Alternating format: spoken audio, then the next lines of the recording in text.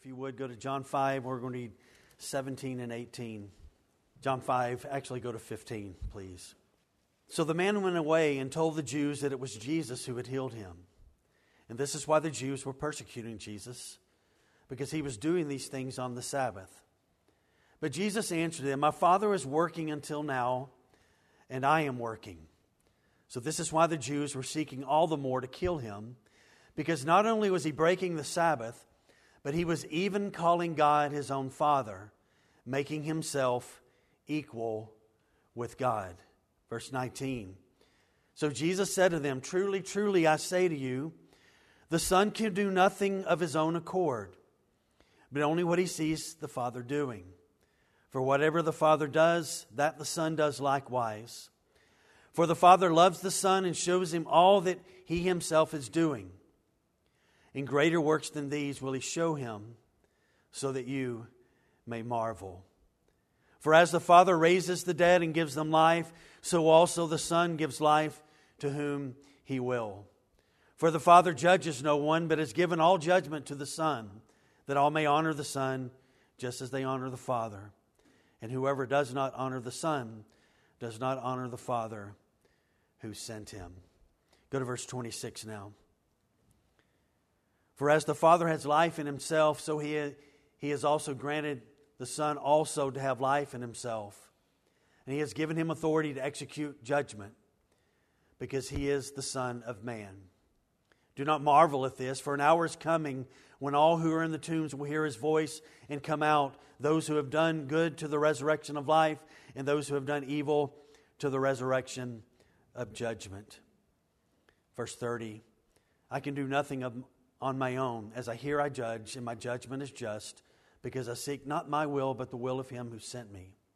If I alone bear witness about myself, my testimony is not true.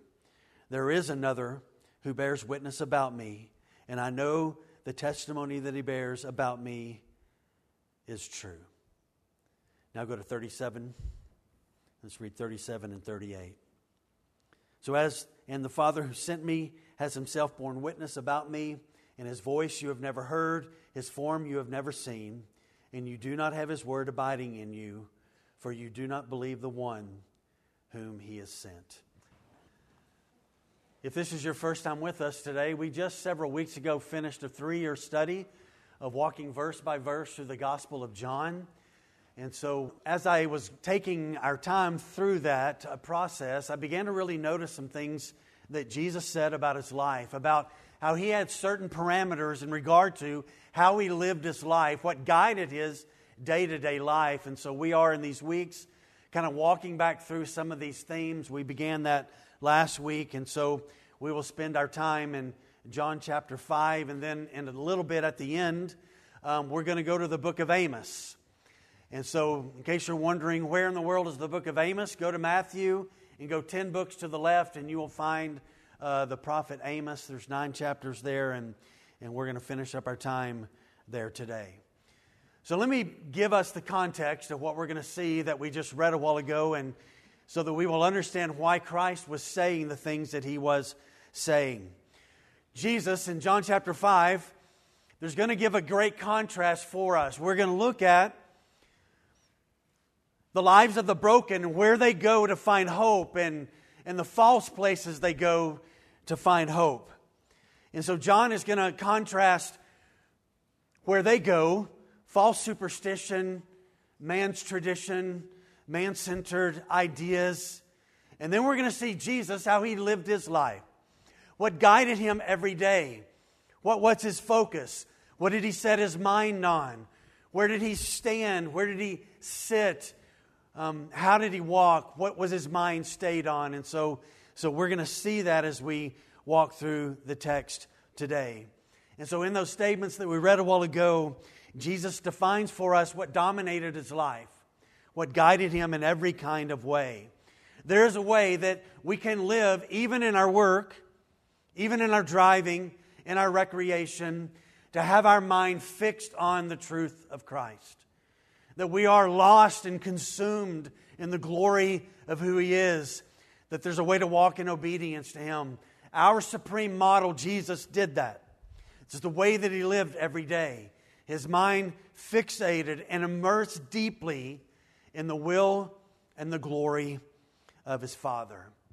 So the context this morning in John 5 is going to reveal the power of Jesus, the authority of Jesus to do God-sized, God-ordained work that men cannot do.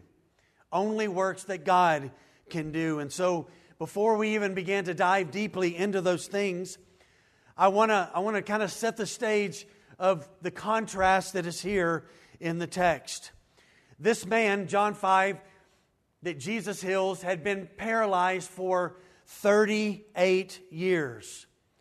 Day after day, he would gather in a place where there were these covered colonnades, and he would gather with other people like him, other people with other sicknesses and illnesses, hoping that there was a tradition that had come along that said this, that an angel would come and would stir the waters. And when the waters were stirred, if you could get into the waters first, you could be healed of whatever infirmity that you have.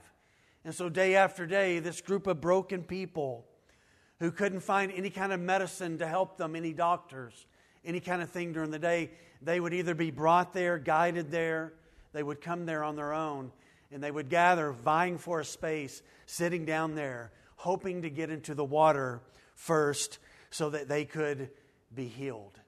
It's a devastating story. It's not unlike many of the stories that we hear in our culture today. For there are many people who go to religious settings hearing a message that sounds good and maybe even sounds right a bit. But the reality upon examination is that that message and that truth or that supposed truth is not going to bring any kind of healing at all, because that truth doesn't connect someone to Jesus. So they're in the shadow of the temple with no religious leaders coming along and saying, this water is not going to heal you. It is not going to fix you. Day after day after day in the shadow of the temple, nobody was speaking to the truth. You're not going to get your healing here. Only God can do this healing. And it is in that situation and in that setting that Jesus comes along. By the way, valuing the one. Jesus values the one. He seeks the one that's lost from the 99. That is Him. And on this day, there are who knows how many people gathered by these pools hoping for healing. They are not gathering around a biblical principle, but they are gathered around a man-made story that had become a legend that produced false hope. You can go back and you can look at the historical books and the teaching and just aspects about this. There's no record of anybody ever being healed by these waters.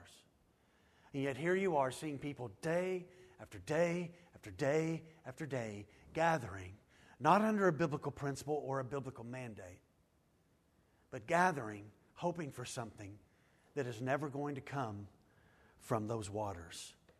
And so here they all are fighting for a space, trying to find a place to fit in, trying to find a place for their brokenness. And it is in this setting that Jesus comes. And I want to remind you and I today of this truth. This is the exact working of false religion and false faith. It will only enslave people to an ideology and to a thinking that they can find some kind of hope connected with that. And so again, day after day, they are gathering there. No answers were coming. Week after week, month after month, year after year. None of their friends, none of their peers, nobody else who was gathering there. They never saw anyone healed. No one. And yet they gathered week after week, month after month, and year after year. And what upon appearance, it's a sad state, is it not, to picture that? Seeing people coming, believing something that is not true, hoping that it would change their life. The appearance is it's a depressing place full of broken people. But there's great news in the midst of brokenness. Jesus comes along, and what does Jesus do when He comes along? He brings healing. He brings hope into those kind of settings. The man was there. He had been an invalid for 38 years. Did a little math. That's 456 consecutive months. 13,680 days. No change. False belief. And it's when Jesus steps into the place that everything changes for Him. This is what Jesus does. So many of us in the room this morning have been transformed by the reality that God is real, that God loves, that God can transform bodies. God can transform minds. He can bring healing where there's sickness. He can bring restoration in relationships. He can bring hope to the hopeless. He can communicate and clearly open our eyes that we see that He ultimately is this answer. And so I want to, with that in mind, this false hope that many were gathered by, believing in, never finding direction, I want to show us now in the life of Jesus how He lived such a singular, focused life. He didn't come, and I want to note this in the very beginning, and I may even come back to the statement. When you read the Gospels, Jesus didn't spend a lot of His time being an agenda Christian, being an agenda person. He had one centered focus, singular focus of His life, and that was to know the Father, walk in the Father's ways, fix His eyes on the Father, communicate the truth, live in the truth, join the Father in what He was doing. He didn't spend His time trying to reform the Roman government to deal with all the Caesar problems. He didn't spend His time trying to reform the priesthood, which needed deep reform. He knew this, and we must come to that place. Jesus knew the greatest hope in His generation, and the greatest hope in every generation in the future, is that people would come into a relationship with Him. He had come to reveal the Father. And so in salvation, there would be life that is birthed on the inside. There would be families, whole families would come to believe. They would be transformed. There would be this unity would come in salvation and knowing who God is. And so Jesus knew that for that to come about, that His deepest, highest passion would be to know the Father and to walk in obedience to the Father. And the fruit of that is everything that you and I have come to know. So let's walk through this. Here's the first principle this morning. This is the singular focus of Jesus. And we'll make some application along the way to our lives. Jesus lived as the Father lived. Look at 17 and 18 again with me. So Jesus answered them, "My Father is working until now, and I am working." So this is why the Jews were seeking all the more to kill Him, because not only was He breaking the Sabbath, He healed the man on the Sabbath, that He was even calling God His own Father, making Himself equal with God. Here's the thing with Jesus. We're not going to spend a whole lot of time with each of these principles, so listen carefully this morning. Jesus fixed His eye, had His eye on the Father. And so when He saw what the Father was doing, He would join in what the Father was about. So on this day, in John 5, on the Sabbath day, all of these broken people gathered around there. Jesus comes under the covered colonnade. He sees this man whose hope was, can I get into the water? Jesus comes along. He finds the one. He has the man turn to Jesus as Jesus speaks to him. And Jesus just tells him, you don't need the water. You need to obey my voice. And this is what I'm telling you. You pick up your mat right now and you go. And the most amazing thing, wouldn't you have loved to have been there? 38 years he has not stood firm on his feet. And at the word of Jesus, he stands up and he picks up his mat. And what do you do in a moment like that? Well, he's walking around the temple. Where do you go? What do you do? And I think he's so shocked at the work of what Christ has done that the Father was about that. Listen, the Father was about the healing of this man. So what did Jesus do? He joined in what the Father was about. And he healed this man. Probably a month ago, I had somebody tell me that this man Jesus didn't call him to repentance, and Jesus didn't call him to faith. And I absolutely disagree with that, because later on in John 5, Jesus finds the man in the temple and says, look, you're made well. You go and sin no more. Don't live the way that you were living before. You walk with God. You pursue God. Jesus called him into relationship. So here's the application for us. If day after day Jesus lived with his heart and his mind fixated and deeply immersed in the activity of his Father, how do we now live? Well, we live in the same way. Now, let's be honest. We don't have the ability to see God at work the way Jesus was able to see his Father at work. That's pretty hard for us. Jesus could do that. They were one. They were intimate. But there is a way to do that. We have all experienced that reality of walking with God. And when some situation comes up, we don't panic. We walk with God. We think about the truth. We think about past experiences, how he has intervened in those things. We know that he is faithful. Then he can do it again now to do something to remind us or to strengthen us in the moment. So here's what we do. How do we know what God is up to today? How do we know what God's up to in the room today? We know this by reading this. Jesus becomes our model. Walked intimately with the Father in every kind of way, perfect life, never sinned. So we read about him. We become experts about him. We see what he did when he went into certain places. How did he deal with hypocrisy? How did he deal with a woman who had been married multiple times, now living with someone who's not her husband, and how he tenderly spoke with her and called her out in regard to allowing her to see that what she was seeking for satisfaction was never going to bring that. And so Jesus touches it. She's transformed and she's changed.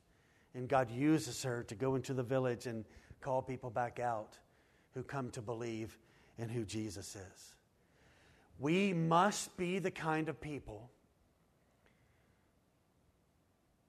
who understand the life of Christ and the mind of Christ, that we live the way Christ lived. We see the world the way he did.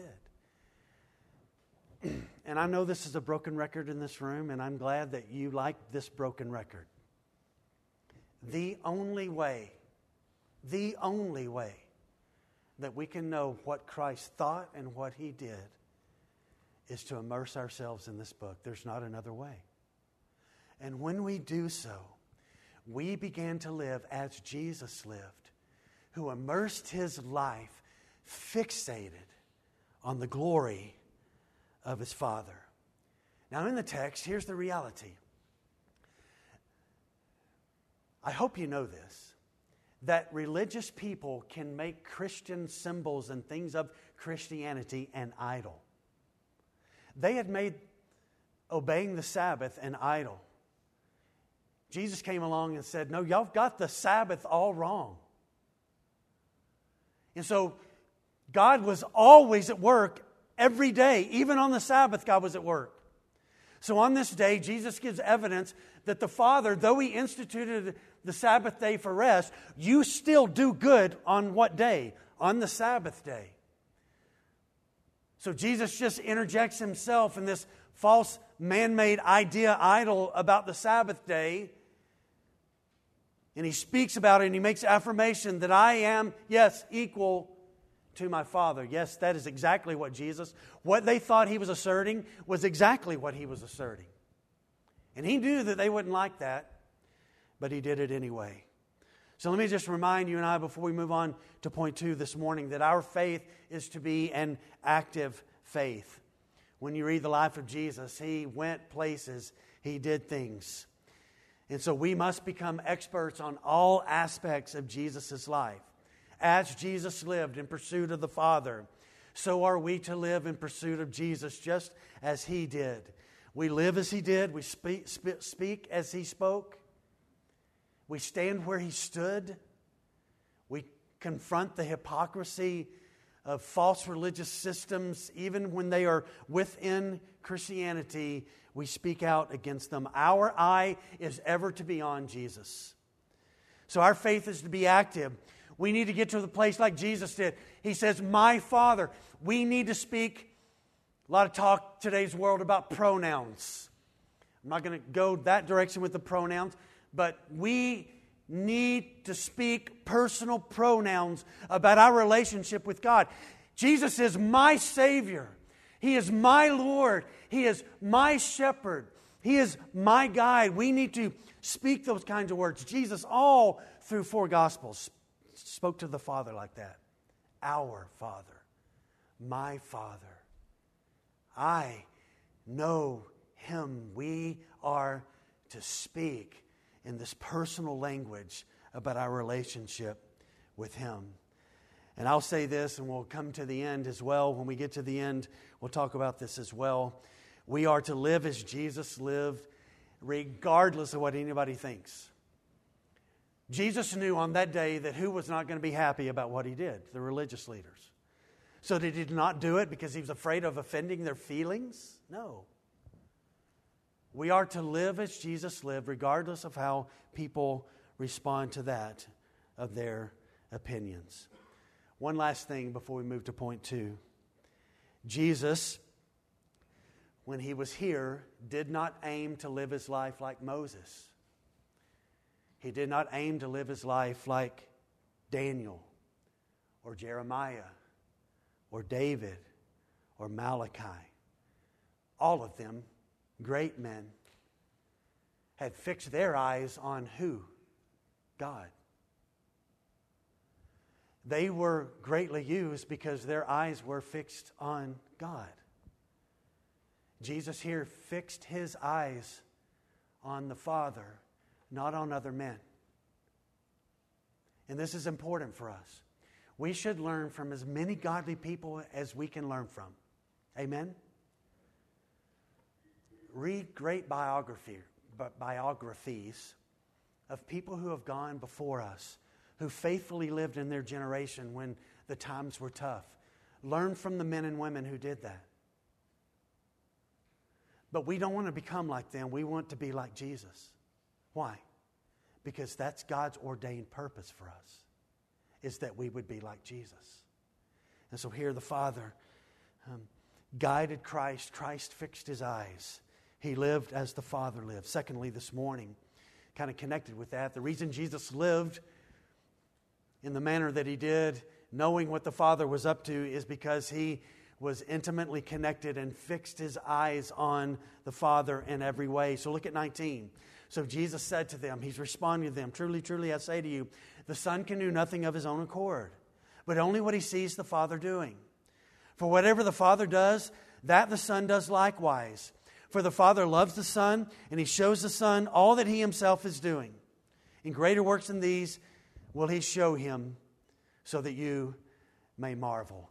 And so I want you to see again, I want you to see this, just this singular-minded focus of Jesus. The Father, the Father, the Father, the Father, the Father. What's the Father doing? What's the Father saying? What's the Father saying? Then I'm going to say that today. What's the Father doing today? I'm going to get involved with what the Father is doing. I'm going to immerse my life in every aspect of the Father. Jesus never did anything without the direction of the Father. And here's why. He had implicit, complete trust in His Father every moment of the day. So if the Father said, do this, Jesus said, this is good, I'm going to do this. So when we see in the Scripture that we are commanded to do things, we are commanded to do those things because they are for our good. And when we do those things, they are for our good. They're for the good of our family. They're for the good of our marriages. They're for the good of our neighbors, our co-workers. Everything that God is up to and what God is doing, when we embrace the commandments and we walk in them, we trust that this is good. This is why Jesus lived the way that He lived. He trusted the Father every moment of the day. Every word, every instruction, everything that He saw. He knew that the Father was completely good. So Jesus settled His mind and His heart and His life on the things that the Father was about. Now, I want to deal with an idea that comes out of this. This is sometimes taught in bad Christian circles. Is the reason that the Father gave Jesus some boundaries, that He can't say anything on His own, he couldn't do anything unless the Father was doing it, because there was weakness in Jesus? No, obviously, that is not the case. Well, was the Father keeping Jesus from danger because Jesus was a bit weak because He was human? Absolutely not. That is not the case. The answer to this question is, why could He not do anything on His own, is a very important one, and we need to talk about it for a second.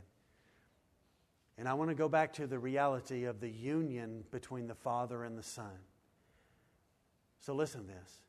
If Jesus could only do what the Father did, what does that tell us? That they are intimately connected.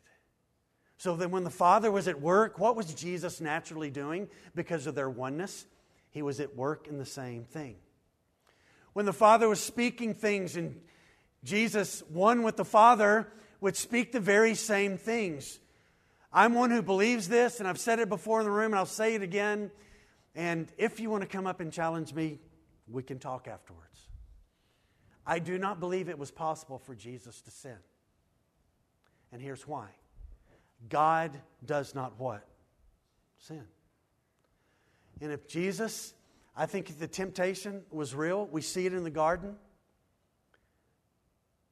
But our hope rested in, listen, our hope rests in this truthful reality. He was not going to sin. The Father's plan, is it perfect or imperfect? That's a response question. So when He planned before the creation of the world, Peter writes this in 1 Peter 1, that Christ would come to redeem mankind. Was that plan perfect? Absolutely. So what was going to be accomplished when Christ came? God's plan. You want to talk about why our salvation is secure? It's because God's plan for salvation is absolutely perfect. And so therefore, when we are born as His, we are His.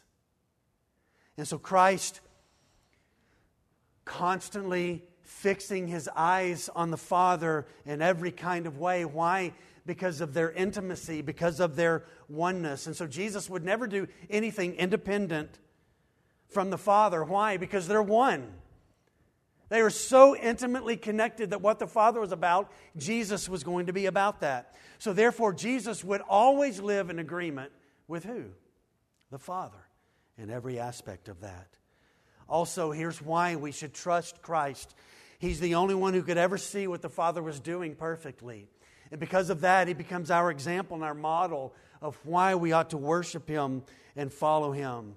He's the only one who could live in such a way to perfectly please the Father. And so the Father showed Jesus everything that the Father was about. And because of their oneness, Jesus would join in that. And He even says, I'm going to do greater things than this, so that we would marvel at Jesus. Now let's talk about this, and then we'll move on to the next thing. What that means is this. Jesus probably wouldn't have been a very good American. We like our independence, don't we? Don't tell me what to do. You know what Jesus did? He lived every moment not independent. He lived every moment what? Dependent. See, the Scripture highlights this for Christians. We are to live dependent, not independent. We live dependent on God in every kind of way. Dependence is good. It keeps us connected to Him. And I believe the more close we are with God, the more we see the glory of who He is and the wonder of who He is, and the more we will want to depend upon Him and desire to depend upon Him. Thirdly, look at verse 26. For as the Father has life in Himself, so He has granted the Son also to have life in Himself. His life is the very life of God. We will never find life away from Christ, ever. He knew the Father is life, and the Father had granted this life in Christ. Again, because of their oneness, they are the same. As the Father is life, so Jesus is life. Now, there are a couple of really important things that we should consider here for a moment. That means this. As a kid, I didn't become a believer until I was 17, but I used to think about God from time to time. And I would lie in bed at night thinking about, did God ever have a beginning? I don't understand this thing that He never had a beginning. How do you not have a beginning? And I don't know if you ever contemplated that. You can't wrestle. You can't come to any kind of conclusion. Everything we know has an origination point. And here's the reality. When the Scripture speaks about God being life, Christ being life, it points to this reality, is they have always been life. There wasn't a time where God said, okay, I'm going to become life now. No, God had always been life.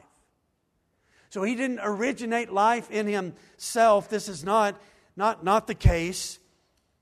And therefore, because He is life, hear this, He is not dependent upon anyone else for life.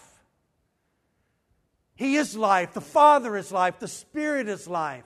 They guide us into truth. Truth brings us into freedom. Truth brings and gives life. Jesus said, I am the way, the truth, and the life. So therefore for us, Jesus lived this way that He's calling us to live, is that He had life in Himself, and so we are called to stay connected to Him who is life. We must. His royal office as King of Kings and Lord of Lords is the life giver. Now, the fact that it says here that the Father has life in Himself and therefore He's given life to the Son, this doesn't mean that Jesus is less than the Father. They are fully God, unique in their roles, and it is His right to give life to whom He wills. So one last time, we are not going to find life except in Jesus. We're not. So therefore, that's what must be our passion. So when Christ was here, He knew this reality. The Father is life, so I'm fixing my eyes on the Father. Now we are called to fix our eyes. Hebrews 12, 1 and 2. We fix our eyes on the author and perfecter of our faith. We fix our eyes on Him who lived perfectly, who when He was here, fixed His eyes perfectly on the Father. Here's the fourth thing, 27. And He has given Him authority to execute judgment, given Him authority. The Father's gifted this to the Son because He is the Son of Man. Here's the fourth thing that we must see, that we must embrace. Jesus embraced everything that the Father entrusted Him with. Father, you want me to come and bear the sin of the world in my body and to die as a substitute? Yeah, I embrace that.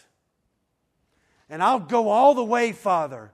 Not my will, but your be done. I'll go all the way, Father, because I believe and I know that you are good. And because you are good and you are calling me to do this, I will do it because it is good and because you are good. So the Father gives Jesus this role of being the judge, and he is the Son of Man, and it's given to Him because the text says there, He is the Son of Man. And so therefore Jesus, in every aspect, just look at Matthew, Mark, Luke, and John. Everything that the Father asked the Son to do, He did. He embraced everything that the Father entrusted Him with. And so Christ has this right to be the judge and to be the central figure of the history of the world and the future of the world. Why? Well, He's the only one who got the full approval of the Father. He was the one appointed by the Father for this purpose, sent by the Father. And He's the one that the Father gave the authority to be able to do this. And Jesus embraced all that the Father gave Him. And He followed through in every single aspect of that in complete and total obedience. There was not a time He said, well, it's kind of hard today. We had a hard day yesterday. Can we take a break today? No, if the Father decided the next day that He was really going to be at work, what was Jesus going to do? He was really going to be at work because He knew that the Father's good and that obedience to the Father meant good in His life and intimacy with the Father. And ultimately, Jesus will bring everything into account and He will make it right. And the truth is that He is the Son of God, and because He is the Son of God, it is why He can judge. And I tell you, many Christians today could read it out there in evangelical land, just want Christ to be loved. They just want Him to be loved and not call anybody to account for what they believe. That's not loving, by the way, is it? Do we just let our kids just do whatever? Do drugs, get drunk, have sex, do whatever you want to do.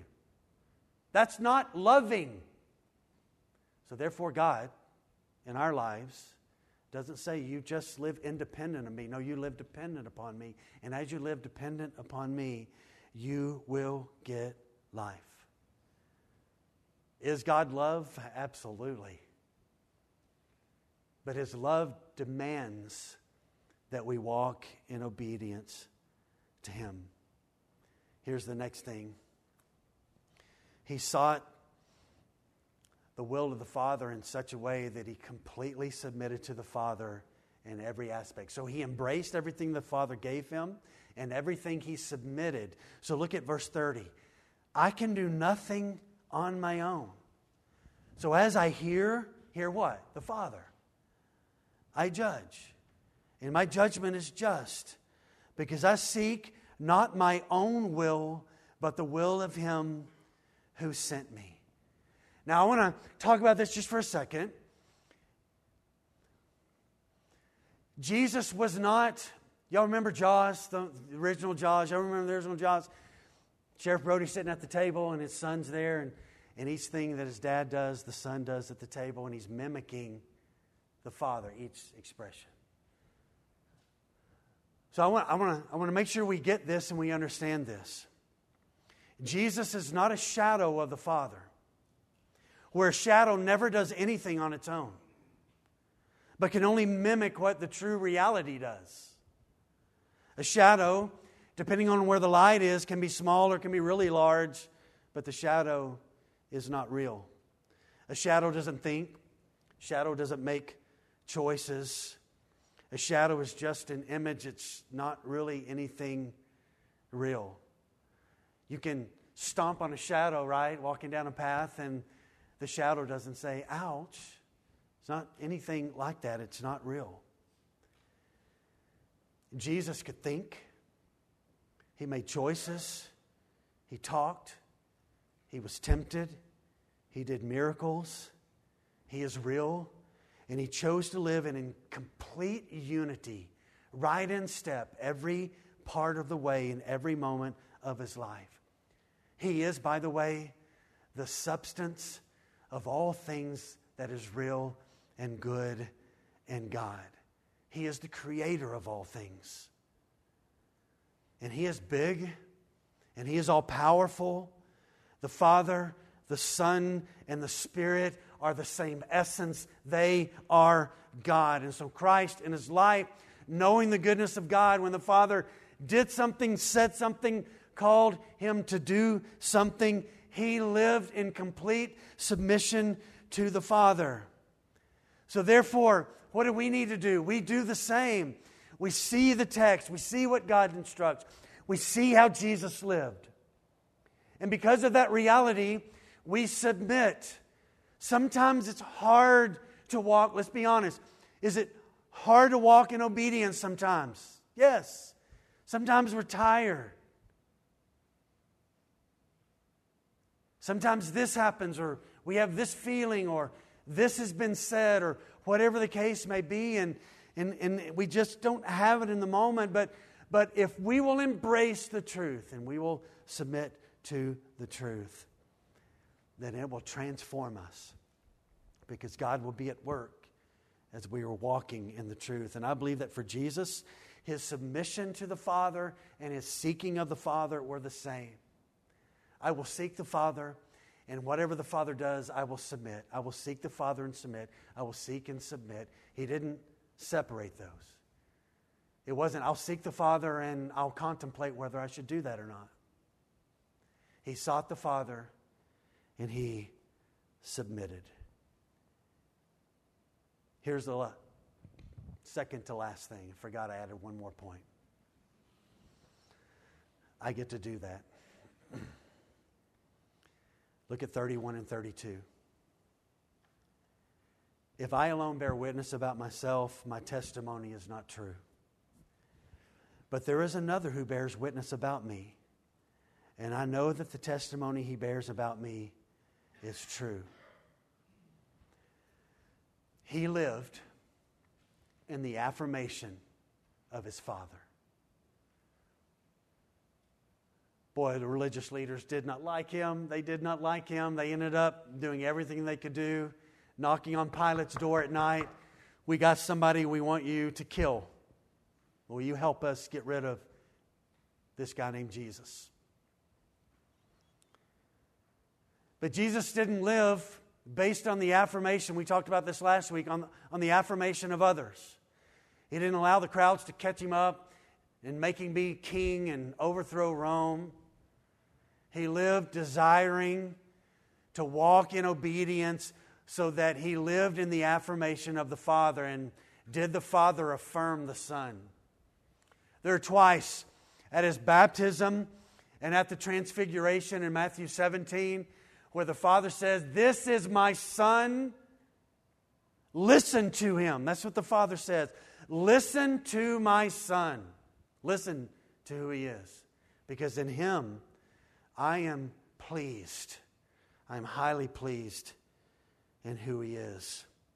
See, Jesus knew in John 5 how the religious leaders would respond. And I tell you this, you'll see this all the time. Authentic worshipers, people who take the Scriptures seriously, they rub those who make idols out of religion and spiritual things wrongly. They rub them wrongly, and they'll be upset. So we live biblically, and we can't worry about what others think. And when you and I examine the life of Christ, he was not an agenda believer, other than the agenda is, I am going to walk in obedience with my Father. Guess what? Guess what application of walking in obedience to the Father has with the issues of a culture? Application to every issue. Absolutely every issue. So we take a stand about a number of different things that the Bible is true about. Why do we take that kind of stand? Because we live in the affirmation of the Father and the Father's truth, and so we stand there. Again, he didn't try to overthrow the Roman government. He just lived under it, didn't he? He just lived in the reality. One day they came to him and says, "Hey, shouldn't we pay taxes to Rome?" "Yeah, I'll pay a tax to Rome." "Hey, go catch a fish, and inside the fish, open up its mouth, and there's going to be a coin in there, and give to Caesar what belongs to Caesar." He didn't say, "Unfair." We will, for the rest of our lives, live with things that are what? Unfair, right? Welcome to the planet. This is it. This is reality. It's going to be unfair. Jesus lived in an unfair... The last person anybody should have ever wanted to murder is Jesus Christ. All good, all perfect, all righteous, all holy, all the things that we could say about him. And what did the world do? No, we hate him. Let's get rid of him. So we live connected to the one whom the Father affirmed in every kind of way. All right, here's the last point before we move into a point of application. Jesus lived, therefore, embracing, and I'm going to use this phrase because it's popular in our world today, or in the world today in Christian circles. He lived for the objective truth of really himself and the Father and the Scripture, walking and fulfilling every single thing that was true. So I need you to hear this morning. This is a critical point here. Jesus is the truth. He is the living incarnate Word of God. And yet while He was here, He lived for the objective truth of the Father in every kind of way. What the Father says, I'm going to say. What He does, I'm going to join Him, and I'm going to do that. I'm not going to live independently. I'm going to live what? Dependently, every way, with my Father. So every part of Christ's life, He lived in line with the truth of the law. Jesus in the great sermon in Matthew 5. Do not think that I've come to abolish the law and the prophets. I have come to what? Fulfill them. So Jesus lived for the truth. Talking to Pilate in John 18, He tells Pilate, for this reason I came to bear witness about the truth. So church, I want you to hear this. This is absolutely critical this morning. This is critical for your family. It's critical for your life. It's critical for our kids, for our church. This is critical. We must live for the truth and in the truth of God. Why? Because it's right and it's good and it brings the best benefits to everything connected to our lives. Think of the things that would be so less confusing if our lives were immersed in Jesus the same way Jesus immersed His life in the Father. And this is why we can have our eyes absolutely nowhere else. What if we followed Christ in each thing that He has instructed us? What if it mattered most to us that all that we followed was what He says in every area of life? For example, let me give one example. What if we decided that as Christ followers, as Christians, if every Christian in America decided today, we are going to live the sexual ethic that God sets forth, that Christ sets forth in the Scripture. We're going to live it. We're going to live for that truth. It's going to guide us. We're going to encourage one another to be guided by that. It is going to be what the Scripture says. We are going to absolutely, passionately, not sway from it. We are going to live it. What might result if the world and if the church, just talk about the church, lived according as His bride to the sexual ethic that the Scripture speaks about? Sexually transmitted diseases would almost end. They would. There would be no more abortions among Christians. And don't think for a minute that Christians aren't getting abortions. They are. If we lived according to the ethic of Jesus sexually, rape would be done with. No more raping. It'd be over with. There would be no pornography of any kind. Children, child pornography. If we lived according to the sexual ethic of Jesus, there would be no child sex trafficking. It would be done with. There would be less divorces as well if we lived according to Jesus' sexual ethic, because adultery just does such damage to marriages. There would be less objectifying of women if we lived according to the sexual ethic of Jesus, the objective truth that the Scripture calls us to. Let's talk just for a moment, honestly, about the gender stuff.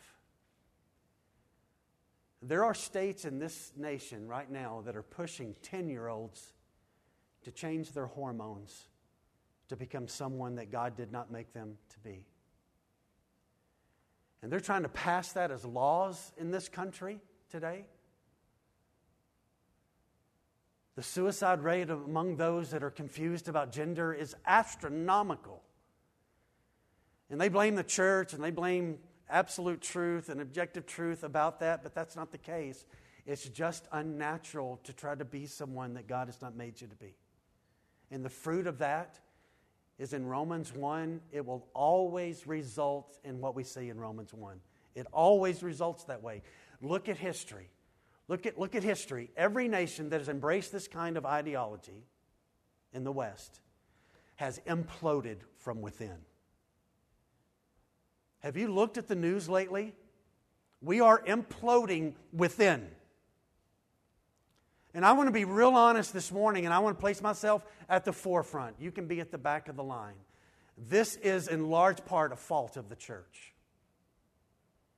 Is that years ago we gave up speaking into the culture. We have chosen other things to be more important than church and walking with God and other things, and we've made those things a priority. So therefore, what has naturally happened? It's created this huge vacuum, and so what did the world do? It filled it. It filled it. And so here we are. And what I want to call us back to today is objective truth. There is an absolute truth. By the way, can you imagine living in America where there's no rape anymore? You don't hear about it anymore. That sounds good, does it not? Here's the deal.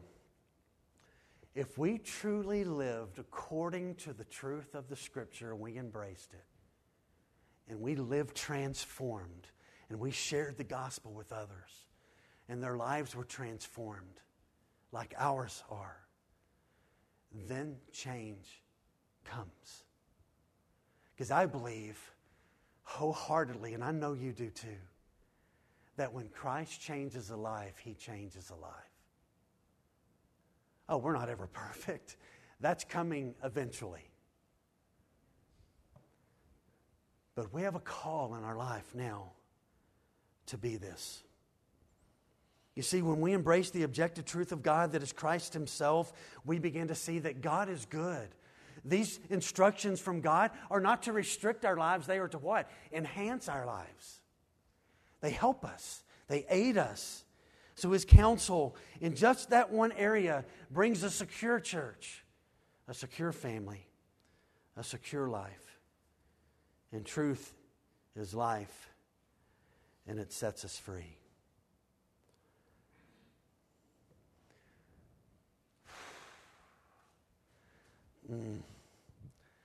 I have 4 more pages that I'm going to save till next week. Is that okay if I come back? We need to talk about that next week, and I think that's a good stopping place.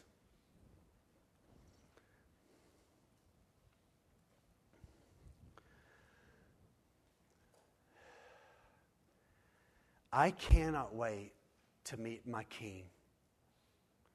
I can't wait to see His magnificent glory.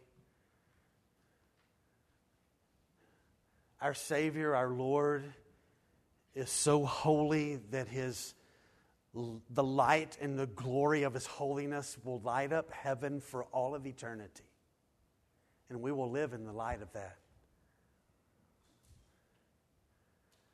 But I want to challenge us about something.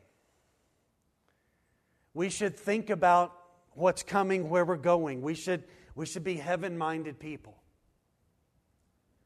And yet I want to remind us that right now we're on the earth. And we should live heaven's principles here. We should be the kind of people who pray, Lord, oh Lord, my God who is in heaven, hallowed, how honoring is your name. Your kingdom come. Your will be done where I live here on the earth, just as it is done in heaven. And I want to call us to this. That we become the praying people that we've not been. I know we pray as a church. I know you pray. But we need to become a deepening praying people. We need to walk like Christ walked. Jesus immersed Himself in every aspect of the Father's glory. And you know what happened because of that? He went all the way to the cross living in the affirmation of the Father, bearing our sin, now rising from dying, rising, ascending, interceding, coming again. And if you know Him today, we belong to Him. So we live not in the affirmation of a culture, which is not going to affirm, it is not going to affirm biblical principles. Do you know that? It's not. So what do? Well, we live biblical principles. And we do so, by the way, lovingly, not angrily. That's a word, however you say that word. We love broken people. And yet at the same time, we stand for truth. And that's Jesus in John 5. That's Jesus in John 6. That's Jesus on this August Sunday, 2022. This is who He is. And I'd love to learn the secret sauce, wave it and figure it out. But there's not a secret sauce. The secret is this: deciding to walk in obedience. That's the secret. And when we do so, God moves. So we'll get to the rest of this next week, some more aspects of John and how Jesus lived when He was here. Let's pray together.